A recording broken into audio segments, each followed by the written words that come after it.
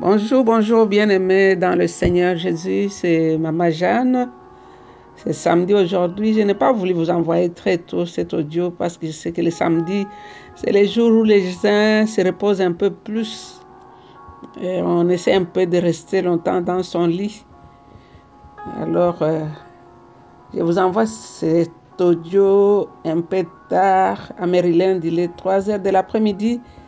Je ne sais pas à quelle heure il fait chez vous, mais nous sommes dans le Seigneur.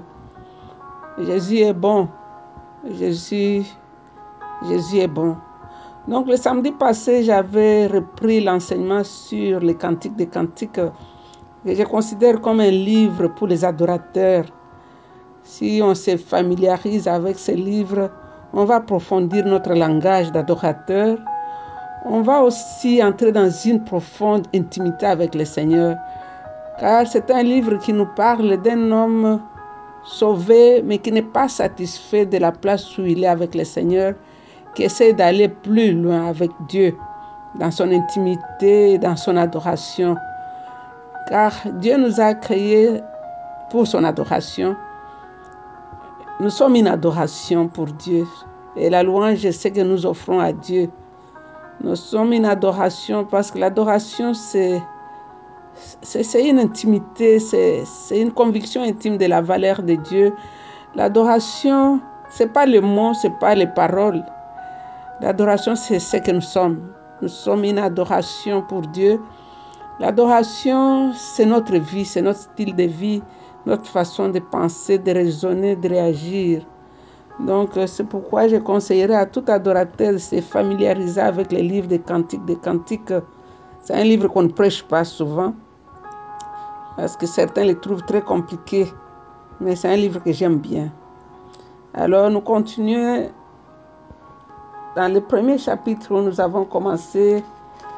Nous avons vu la poursuite. Et cette poursuite de Dieu, ce n'est pas toi, ce n'est pas quelqu'un qui l'a provoqué, c'est le Saint-Esprit lui-même.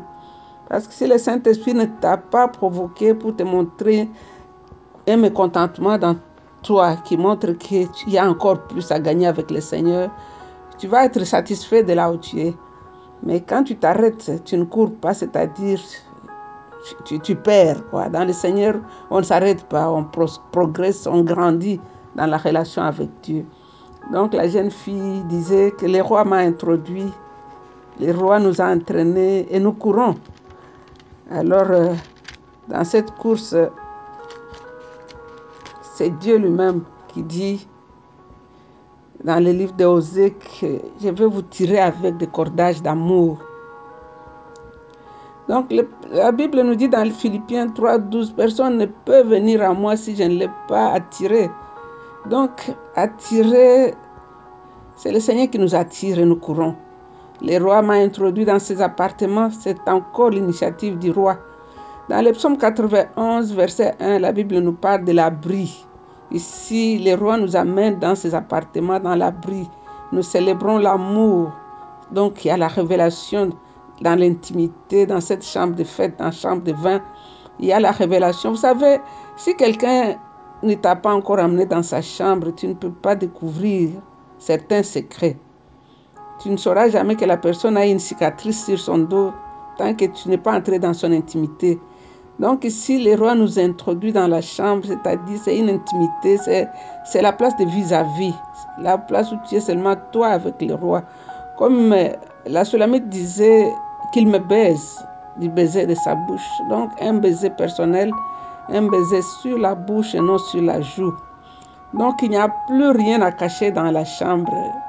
C'est complet, total, l'amour est au parfait. C'est la communion, on est comblé, c'est la joie d'être dans sa présence. Et on se découvre. C'est une autre raison de l'aimer.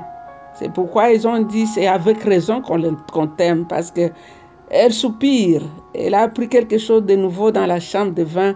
C'est là où elle dit, je comprends maintenant pourquoi on t'aime. Parce que je découvre une autre dimension de toi. Alors, le verset 5, par exemple, il dit, je suis noire, mais je suis belle. Dans le français courant, il dit, j'ai beau avoir le teint bronzé, je suis jolie. comme les tentes des Bédouins, comme les tapisseries de luxe. Fille de la capitale, je suis noire. Donc, après l'expérience de la chambre de vin, la jeune fille constate quelque chose. Je suis noire. Ou je suis bronzée. Mais elle dit, je suis belle. Parce qu'aux yeux du roi, je suis acceptée. Comme la tente de Kédar, comme les pavillons de Salomon. Donc, elle est morose, elle est désagréable d'apparence. Mais à l'intérieur, elle est agréable. Devant Dieu, elle est acceptée. Elle est comme les tapisseries de luxe. Pour voir la beauté de ces tapisseries, il faut entrer à l'intérieur. Tu ne peux pas savoir quelle couleur de tapis j'ai dans ma maison si tu n'es pas entré à l'intérieur. Donc ici, la jeune fille dit comme les tapisseries. Donc, je suis extérieurement noire, mais à l'intérieur de moi, je suis parfait. Le roi m'accepte. Donc, il faut être à l'intérieur. Donc, elle parle de la beauté d'une personne devant Dieu. Cette personne qui est cachée en Jésus-Christ. Apparemment, les gens qui la regardent la jugent son comportement, son attitude, mais elle-même à l'intérieur, quand Dieu voit ce qui est caché au-dedans de toi, parce que Dieu ne s'intéresse pas trop à ce qui est extérieur, mais il voit ce qui est au-dedans de nous, il voit la soif et la faim de lui, il voit ses progrès, il voit ses soucis que j'ai de grandir en lui. Mais les gens qui m'ont connu avec mes défauts de l'autre fois ne savent pas ce que Dieu est en train de faire au-dedans de moi. C'est ainsi que la jeune fille dit, comme les tapisseries. Donc, il faut entrer à l'intérieur pour voir la couleur du tapis. Donc, elle dit, fille de capitale, ne me regarde pas comme ça, sous prétexte que je suis allée brunie par le soleil. C'est ce que mes frères se sont fâchés contre moi et m'ont imposé de surveiller les vignes. Mais pour ma vigne à moi, je ne veux pas la surveillance. Ne me regarde pas. Ne regarde pas mon teint. Ne me regarde pas comme ça. Donc la jeune fille est dans la chambre. Le Saint-Esprit l'a illuminée. Le soleil m'a brûlé. Donc la présence de Dieu qui est le soleil devant le fait, le vent, le fait de découvrir sa noirceur. Mais elle est devant le Seigneur. Le Saint-Esprit l'a illuminée. Elle a vu qu'elle était noire. Mais elle est devant le Seigneur. Elle est dans la chambre de vin. Et le Saint-Esprit continue à parfaire, à faire son travail. Ici, elle parle des filles de sa mère. Dans Galates 4, 26, vous pouvez lire ça. Nous pouvons voir ici qu'elle était distraite. Elle était occupée à travailler pour ses frères. Et elle dit, ma vigne à moi, je n'ai pas travaillé. Je n'ai pas fait ce que je devais faire. Donc, elle n'avait pas compris qu'elle était sous la grâce. Elle a voulu s'occuper de travaux forcés. Elle a voulu faire pour plaire aux hommes. Elle n'avait pas oublié, elle n'avait pas su que Jésus avait déjà fait tout ce qu'il fallait faire et qu'il fallait seulement entrer dans le repos. Il fallait seulement se reposer. Mais elle a voulu plaire aux hommes. Elle a travaillé pour ses frères au lieu de se reposer dans sa vigne. Elle réalise qu'elle n'a pas eu le temps de s'occuper de ce que Dieu lui avait donné. Alors, dans le verset 7, il nous dit, « Toi que j'aime, dis-moi donc où tu fais paître ton troupeau et où tu les mènes au repos vers midi. Ainsi, je n'aurai pas l'air de chercher l'aventure près des troupeaux de tes camarades. » Ça, c'est le verset 7, dit, « Toi que j'aime, dis-moi donc. » Donc, c'est comme quelqu'un qui s'est ressaisi et se rappelle que son bien-aimé donne le repos. Donc, elle recherche le repos auprès de son bien-aimé. Et ce repos, elle le cherche à midi. Vous savez, midi, c'est le temps de la perfection. Midi, c'est le temps où le soleil atteint sa position parfaite. Vous savez, midi, il se passe beaucoup de choses à midi. La Bible nous parle de la femme samaritaine qui est allée au puits à midi. Et c'était le temps de rendez-vous avec sa destinée. Ce midi-là avait changé toutes choses dans sa vie, sa destinée, sa réputation. Tout avait été touché ce midi-là. On dit à midi, elle est allée au puits. Et elle a trouvé le roi de gloire qui l'attendait à midi. C'était le jour de repos. C'était le jour de sa délivrance. Quand les enfants d'Israël faisaient la montre, ils dessinaient un cercle et au milieu du cercle, on met un bâton. Donc quand le soleil est à gauche, l'ombre va à droite. Quand le soleil est à droite, l'après-midi, l'ombre va à gauche. Mais il y a une heure dans la journée où l'ombre et le soleil deviennent ensemble, c'est midi. Donc il n'y a pas d'ombre. C'est là où il n'y a pas d'ombre de variation, comme la Bible nous dit. En toi, il n'y a ni changement ni ombre de variation. C'est midi, c'est l'heure de repos, c'est l'heure où on se positionne, où le soleil atteint sa position parfaite. Alors la jeune fille, si elle dit, toi que j'aime, elle reconnaît que son bien-aimé, lui, n'était pas parti malgré toute son expérience avec le soleil qu'il avait rendu noir. Alors elle dit, dis-moi donc, où tu fais paître ton troupeau, où tu le mets au repos vers midi. Ainsi, je n'aurai pas l'air de chercher l'aventure près des troupeaux de tes camarades. Vous savez, quand nous lisons le psaume 23, la Bible nous dit qu'il repose près des eaux, dans les verts pâtirages. Pour qu'un brebis puisse se reposer dans les verts pâtirages, c'est-à-dire il a bien mangé, il est assez satisfait, il n'a pas peur que demain je ne vais pas avoir. Donc il se repose dans la confiance même. Et c'est ce que la jeune fille est en train de chercher ici auprès de son bien-aimé. Alors, le bien-aimé lui répond, dans le verset 8, il lui dit, si tu ne laissais pas la belle, suis donc les traces des moutons et conduis tes chevrettes près des cabanes des bergers. Suivre les traces des troupeaux, cela implique marcher avec d'autres croyants. Va voir leur expérience, cherche à pratiquer la parole de Dieu. Suis les traces des troupeaux, suis les conseils de la parole de Dieu que tu écoutes tous les jours. Suis la trace des troupeaux, prends l'expérience avec ceux qui sont passés par là avant toi. Tu cherches à entrer dans l'intimité avec le Seigneur, cherche quelqu'un qui a expérimenté l'intimité et prends son enseignement. Il dit, si tu ne le sais pas, ta belle, suis donc les traces des moutons. Nous avons tous les jours les traces que Dieu nous a données à travers sa parole. Et aujourd'hui, il nous dit, suis les traces des moutons et conduis tes chevrettes près des cabanes des bergers. Ma tendre amie, tu as aussi belle allure que le cheval de parade attelé au char de Pharaon. Donc ici, le roi l'appelle ma tendre. Le roi décrit sa beauté. Il promet de lui faire des pendants en or qui va remplacer les chandelles par la justice et la grâce de Dieu. Ici, c'est le roi qui prend la résolution, c'est le roi qui prend ce qu'il doit faire de la jeune fille. Quand nous lisons le verset 9, 10 et 11, il dit, nous te ferons faire des pendants d'or avec des incrustations d'argent. Vous savez, l'or nous parle toujours de la divinité de Dieu. L'or nous parle de la perfection même.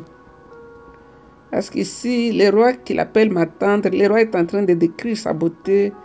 Et le roi est en train de lui promettre des choses, de lui faire des pendants en or pour remplacer ce qu'elle avait fabriqué elle-même. Le roi est en train de lui montrer que tu as été justifié, tu m'appartiens, tu es pour moi. Donc par le bijou que je vais te mettre, tu seras identifié à moi. Ok, nous allons nous arrêter là. Et nous allons bénir le Seigneur qui est notre bien-aimé. Nous allons lui dire, tout ce que nous voulons de toi, c'est un baiser sur la bouche. Tout ce que nous cherchons, c'est cette intimité avec toi. Nous sommes fatigués de tâtonner là dehors. Mais quand nous serons dans ton intimité, c'est là où nous allons nous reposer. Quand la femme samaritaine est arrivée au puits, elle ne savait pas ce qu'il attendait.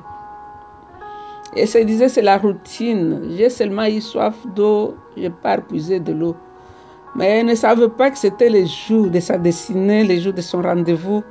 Parce que quand elle est arrivée au puits, elle a trouvé, au lieu de trouver un puits physique, elle a trouvé un puits, la source intarissable même de l'eau vive. Et quand Jésus a parlé à cette femme, sa vie avait été complètement touchée et changée. Elle a abandonné la calebasse, elle a couru dans la ville qu'il avait rejetée, la ville qui l'ignorait même. Parce que quand nous lisons l'histoire de cette femme, personne ne parle même de son nom. On l'identifie d'après la ville où elle vivait. Mais ce jour-là, celle qui craignait les gens était devenue celle qui attirait tout le monde. Ça ne dépend pas du nombre d'années que tu es dans le Seigneur, mon frère, ma soeur.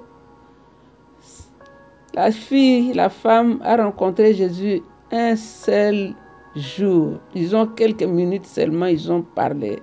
Et sa vie a été transformée. Elle était entrée dans l'intimité de ce grand roi. Par contre, ses disciples qui étaient avec lui, qui avaient vu les miracles, qui avaient expérimenté les miracles, qui avaient été là tous les jours avec le Seigneur, ils étaient familiarisés à ces miracles, ça ne les impressionnait plus. Ils ne pouvaient même plus parler de Jésus à quelqu'un. Ils sont allés au marché, ils ont ramené le pain, les cacahuètes. Mais celle qui a rencontré Jésus dans son intimité a été transformée. Elle est allée dans la même ville. Elle a ramené toute la ville. Et Jésus qui était de passage, à cause de cette femme-là, la Bible nous dit qu'il est resté encore 2 jours en Samarie.